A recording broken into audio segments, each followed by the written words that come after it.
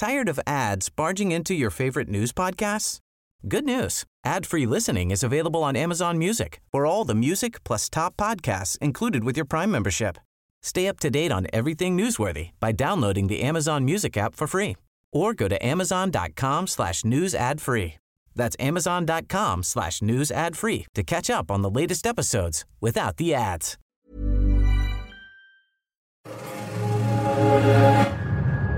Wheelhouse DNA. Hi, everyone. My name is Boye Kolade. And I'm Chris Sawtell. And welcome to The Future Forecast, a podcast where we explore the intersection between business, technology, and entertainment. If you don't know me, I'm the co-founder and president of The Future Party, which is a community-based media company for creative professionals. We have a daily newsletter where we talk about culture and technology, and we also host a ton of different events across the country. And I'm the co-founder and CEO of Crosscheck Studios, a Gen Z media company built by Gen Z for Gen Z. At The Future Party, we are so proud of the business and the community we've built, so we had the idea to create this show to dissect and explain some of our most interesting stories. Today, we're looking ahead. We're going to talk about how Sundance relates to the changes in the independent film market, how working from home affects or doesn't affect productivity, and MrBeast's new Amazon deal. But first, let's catch up. I'm still in Park City, although it feels like you are because you're wearing this crazy hat. I just got off the plane, boy. I just got off the plane from Sundance. Man, I loved it so much. There's so much ripe news to give all of our listeners. I don't know if you know this, but there were a lot of sales. There were a lot of sales. There were a lot of sales. But none maybe near $30 million. Yes, but I did some research, and historically, Sundance has never had a $30 million deal. In fact, I think the most was for Coda, around $25 million. That doesn't take away from my hot take, though. I'm not taking away from your hot take. I'm just saying maybe no, not at all. A warm take. Well, it was a take. Whatever you have to tell yourself for taking the over, fair enough. Yeah. A win is a win. It's all good. No, I thought Sundance was good. I'm actually gonna put on my hat since you're wearing your cozy hat. I'm gonna wear my Sundance hat. Oh, you're gonna look so much better than me. Get in the groove here. It looks good. Chris, real quick, highs and lows of Sundance. Go. Highs and lows, I thought that people were out, people were ready to mingle, there was a lot of fun. That said, the parties were a little bit lackluster from the perspective of overhype and over submissions, meaning several parties oversubscribed by like 900 people. It just felt like you're going to make all these people wait outside and not let them in and not tell them that they're going to be turned away at the door. It just felt very much like, oh, we don't know how many people are going to come, so let's just have everyone be invited and first come, first serve. It just felt kind of like, really? Let's curate it a little bit more if you're really going to play the elitist game. I hope that wasn't a dig at our party. Your party was the best party of the literally the best party of the entire weekend. It was my first time coming since COVID, and I thought it was good to kind of be back in the action. And so I think a high for me was just sort of like connecting with just the film industry and that energy and that vibe. Low, I feel like, I don't know, I think Sundance should rethink their ticketing system a little bit. First topic of discussion, but before that, I think I have to go grab something for you, actually. This is weird. Yeah. Anyways, I wanted to wish you a happy birthday. Yesterday, 2 days ago, Monday was your birthday. You're getting old. The grays are coming in. So we got you some mini cakes. Mini because I know you're watching your figure, so you can not get too big while you're eating your food. But there's 24 of them.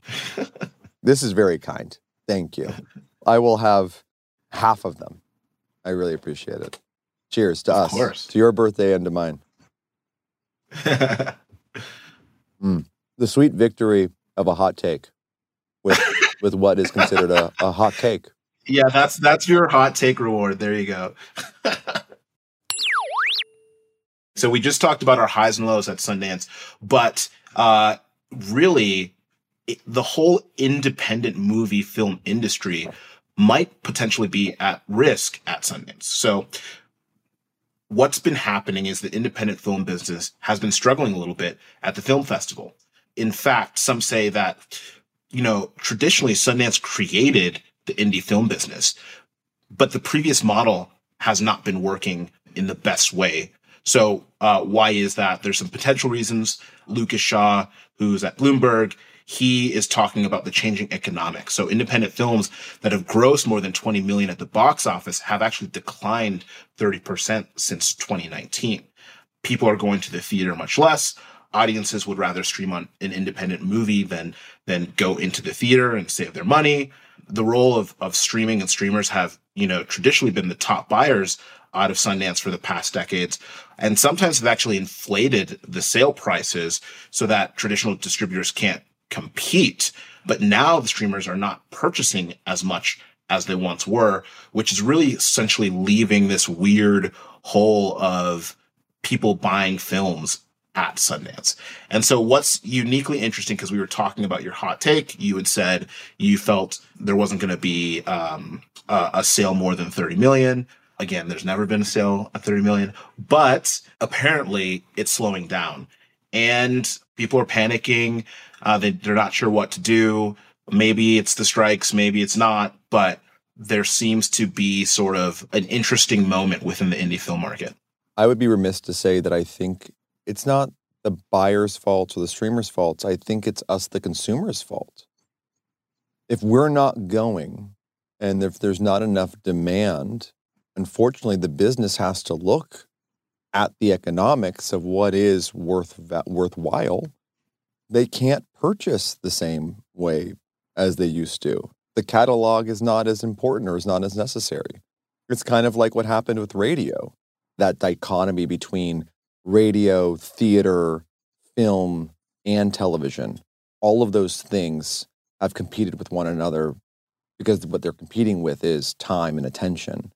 And now with the introduction of the telephone or with the iPhone or Android or whatever phone you use, people have the luxury of being able to consume content at home and no need to leave.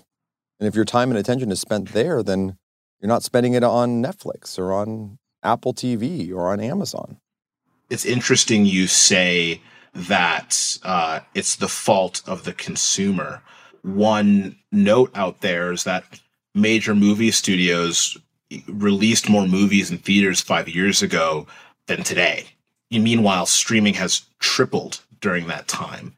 And, at the end of the day, the struggle is that a lot of these producers are frustrated because it's difficult to find the money to finance the films because investors are worried that they're going to have trouble finding distribution because, to your point, people aren't going to theaters. And so I do resonate a little bit with what you're saying, but can you blame the consumer? Maybe it's not the consumer's fault. Maybe it's technologies. We've created a theater experience within our living room. And why would I want to go to the theater to experience a film when I can have maybe a better time and better quality at home? Isn't it a debate between supply and demand? If the demand is not there, why should I'm not trying to be in favor of the studios here, but why should a buyer take the risk? One of the conversations that we're having around Sundance is that Sundance, the festival, needs to take on more of a role in helping support film sales. Sundance wasn't built for that. It was built to help celebrate new voices and bring attention to them. But I truly believe that as much as this is a business, it's on you, the creator, you, the entrepreneur, to do the sale. I agree, actually, that I agree and disagree. It's in one sense not Sundance's problem. They're a marketplace. They're actually creating the opportunity for the entrepreneur to shine. And the entrepreneur in this case are the producers, the writers, the cast, everyone who took the risk to create something that didn't have distribution. At the same time, Sundance right now has created such economy for the city of Park City, for the film industry, for these creators, that there is a level of responsibility that has been given to them, and power, right? Not to quote Spider-Man, but with great power comes great responsibility. And I think right now, Sundance actually, the onus is on them to be responsible and be a good steward of the film industry. And the film industry is not just art for the sake of art. It's a business, right? So here's one thing that I will say at the end of the day, whether the onus is on Sundance or the customer or, blah, blah, blah. But I recently just saw a video clip of Rick Rubin, and he was talking about how he doesn't create content for the audience. He creates content for himself.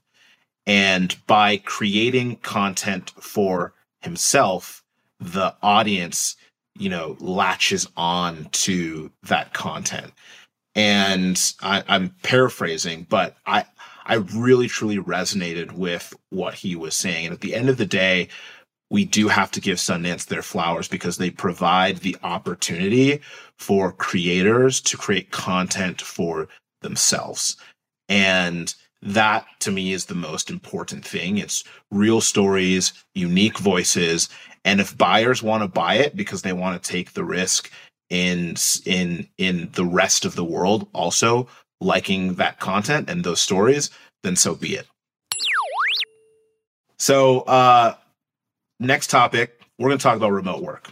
So a new study came out from the Federal Reserve Bank of San Francisco, and what they've concluded is that remote work has not boosted or declined productivity growth for industries using remote models versus those in person. I think this is really interesting. There's, as you've seen, a huge camp since COVID of people who are pro in office, come to work, and those who are very much pro remote.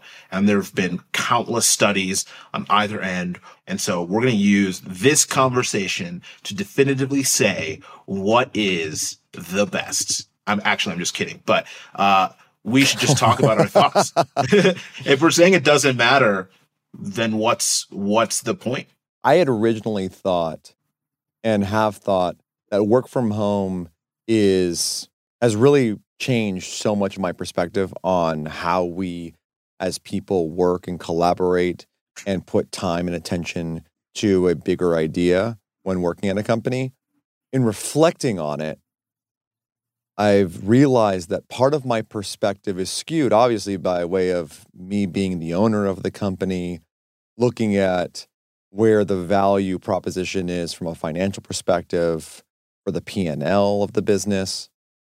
There is something to be said about, we go back to responsibility, like with the construct, whether it's Sundance or the ecosystem you as an owner might build. I know, Boye, you yourself are a founder.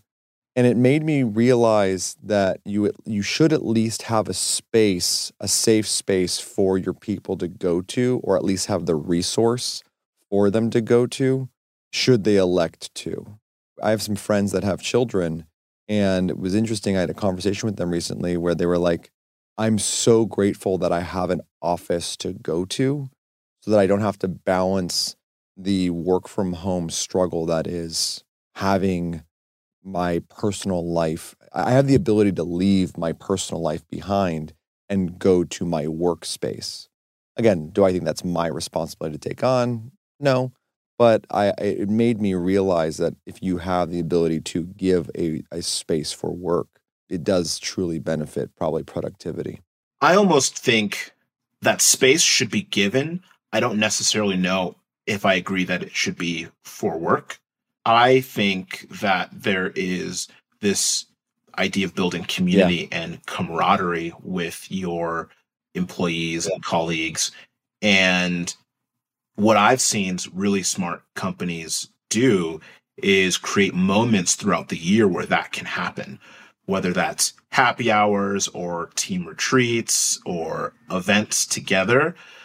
Those are moments to build community.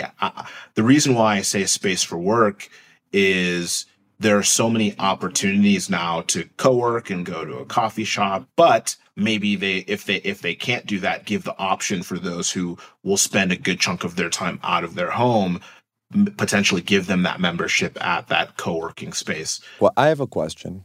We talk about building community, which I completely agree in the workplace is so important. How do we create healthy culture, or a culture that allows collaboration with a healthy creative ecosystem for your employees to organically create together? How do you create that community? How do you create that culture without mandating or making your employees feel that they are forced to show up? Yes, it's a job. You need to go do that. But there's sometimes a bit of backlash, or that feeling of, oh, I have to go into the office on this day, and this day. I don't have the answer. I'm just throwing that up as how would you do that? I think it really just comes down to the types of individuals that you hire. So here's what's interesting. This study is basically saying it doesn't matter. So now it's opinion. And so people have opinions on either side. And I feel that if you want to create a work culture that breeds community that doesn't feel forced, I think it just comes down to who you hire.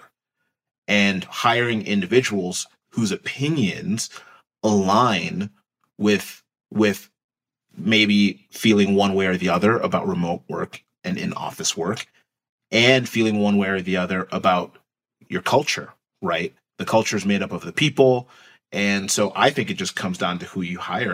And that's why there are some really successful remote companies, and there's other really successful companies that aren't remote. One company that I always look to is Automatic, and they own WordPress and Tumblr and a bunch of other digital web-based companies. They're worth about $7.5 billion.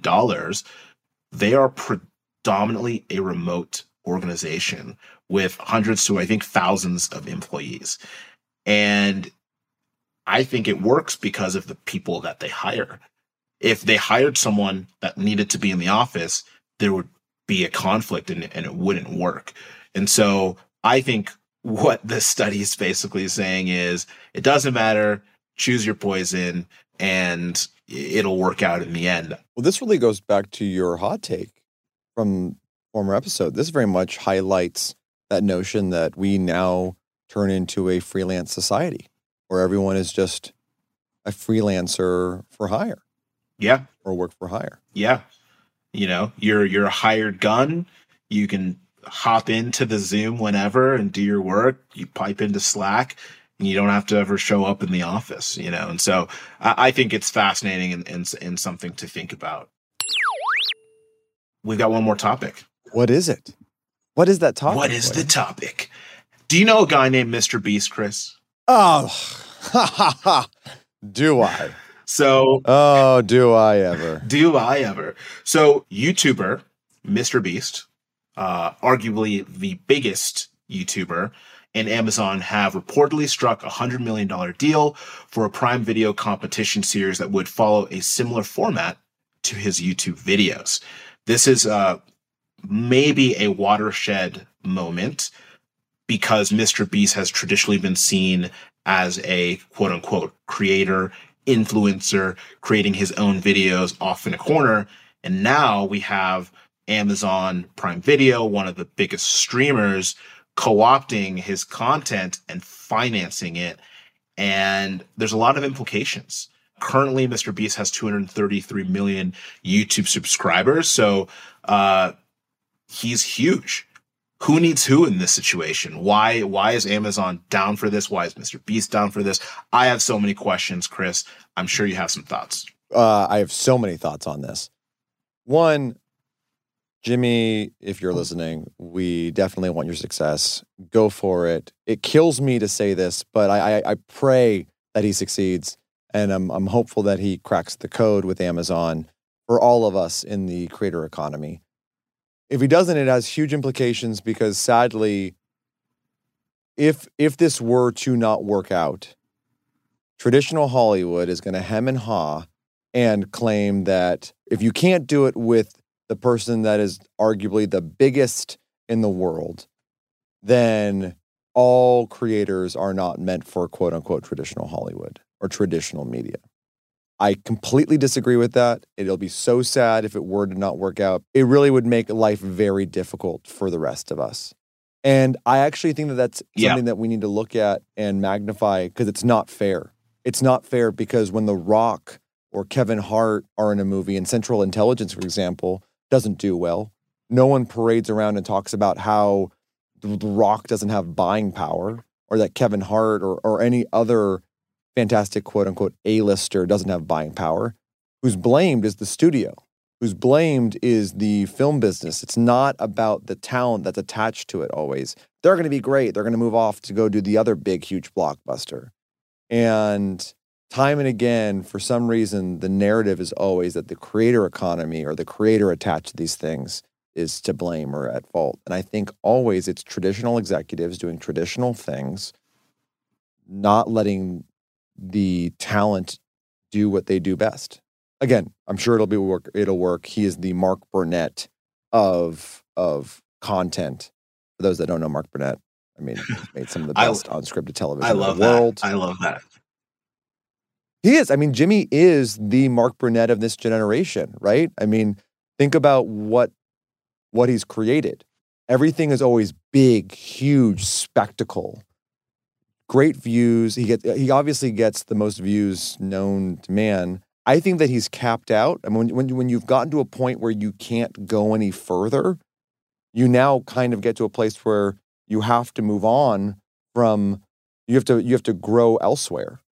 YouTube is going through layoffs. I don't know if you're aware of that, but they let go of a significant amount of their what are called SPMs, which is like partner managers for talent, which I think is a huge signifier to where YouTube is looking at how they partner with creators or base talent on that platform. And this is Jimmy, I don't want to say selling out. Guy makes plenty of money, but this is his way of capitalizing on the moment, which is I am the biggest and the best. And let me use Bezos and Amazon, not just Prime. I'm sure that this deal is so multi-pronged or multifaceted. It has to include marketing. He is literally a brand ambassador for Amazon at this point. If you can use all of his followers on YouTube to promote Amazon as a full service. It's so interesting because apparently the rumor is that this was potentially a bidding war. And the idea that Amazon, again, if this is all real, won out is massive. And I think about how, yes, he's the Mark Burnett of, his generation, but he's also taking huge risks when it comes to expanding beyond content, right? With MrBeast burgers, with Feastables. And now I'm like, wow, does Amazon now become his e-commerce platform for that line of the business beyond the show? And I just find that really fascinating. Another thing that you said that I think is really interesting is this idea of him potentially failing. I actually feel it would be very hard for something like this to not work out. And the reason I say that is because Jimmy is already doing this. He's already creating content. I've always thought that MrBeast is actually already television. And a lot of people see and consider him as television. They'll tune in to his content as if they would an episode of Yellowstone. And so I think that if this fails, it would be very odd, very weird, and may not necessarily be Jimmy's fault. And the thing that I find this interesting, it's almost hypocritical. There's a lot of traditional creators, and you were talking about Kevin Hart, but there's a lot of really major A-list stars that have good movies and they have bad movies.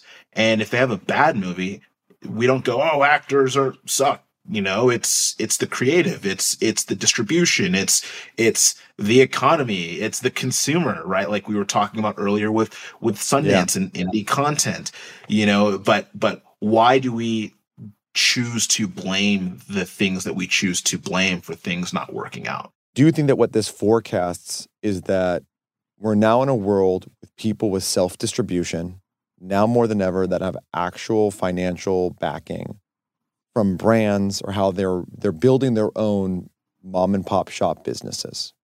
I co-founded one with Josh Richards, if you're not familiar, one of the largest TikTok talent in the world. But really what that forecast is that more and more of these individuals that have creative pursuits, whether it be an unscripted or scripted, are going to self-finance their own projects.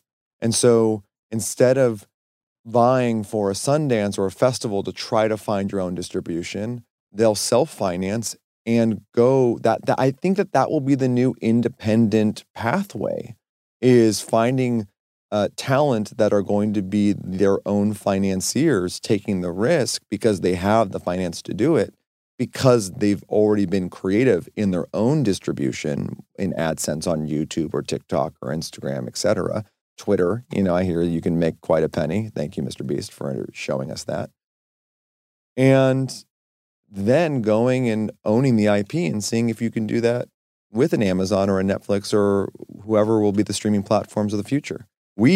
For our listeners, please check out Read the Room, produced by CrossChick Studios. Came out just yesterday. Will be released. Every sketch will be released on TikTok every day on Josh Richards' socials. And we self-financed it, and we want that to live on social. That's solely a sketch comedy show to live on social for our audience. We'll take on the pursuits of monetization, whether it be branded or presenting sponsors, merchandise, etc., because we have full creative control now. Chris, I wonder if you've essentially given potentially Sundance something to think about, bringing this full circle. The reality is it's a whole new world. I would say the underarching theme of what we've talked about today is that we're moving into a whole new version of a modern culture, and it's happening whether we like it or not. Hold on. Boy, what time is it? Really? Come on. What time is it? Just do it for me. What time is it? Hot take time. What do you got? Okay, so essentially, this is my hot take. We were talking about MrBeast, and you did sort of allude to where I'm going here, but I want to provide some definitive metrics to this. But we've seen that history is cyclical. So when Netflix and whoever else is doing deals with the Ryan Murphys and the Shonda Rhimes of the world for 9 figures, everyone else in the Hollywood industry follows suit. And we saw the same thing in podcasts with Joe Rogan and Spotify. And so I feel that even before MrBeast would complete his show and premiere his show, we're going to see 2 to 3 more 9-figure deals in this space where they're going to go, oh yeah, this makes sense. We're going to shell out the cash, and we're going to, create a TV, a film, something traditional off the backs of a major creator, and it's going to be in the 9-figure range. All right, my hot take. As we're coming up to it, I'll keep it light and fresh and fun, in honor of the big game, as some people say, given copyright law and the NFL and all that. I am going to go off with a fun prediction to say that the Detroit Lions and the Baltimore Ravens are going to make it to the Super Bowl. And I think that perhaps I'm really just saying it because that's just who I, from a story perspective, would love to see in it. Just feel good about it. I really just want to see the Detroit Lions win. I'm actually happy with any of the Final Four teams except for the Chiefs winning. I could be down for any of them. Yeah, I agree with that. I agree with that. Ravens have a good story. Niners have a good story. Here's what I will say, though. The only reason I would maybe want the Chiefs to win is so that my hot take will come true and Travis can propose to Taylor Swift on the field after the win. Yeah. Right, that's disgusting. If that actually came to light, that would be such a Hollywood ending. Oh my goodness. That would be hilarious. Yeah. It'd be like The Bachelor, right? Like you can't even like script that. It's just no. You could script that. You very much could script that. They would. I mean, it's Taylor Swift. She absolutely would script that. Anyways, all right. Fun app coming to you from Sundance. I'm actually in Sundance. Chris has just got Sundance clothes on. Check out Future Forecast wherever you get podcasts. Like and subscribe, rate and review. Catch us next week. The Future Forecast is produced by Wheelhouse DNA for Acast. Our executive producers are me, Boye Kolode, along with Fanny Baudry, Cassie Berman, and Leah Sutherland. Our audio producer is Chiara Noni. Our audio engineer is Matthew Blocka. Our editor is Nick Kursamy. The podcast is hosted by yours truly, Boye Kolode and Chris Sawtell. Thanks for listening, and see you next time.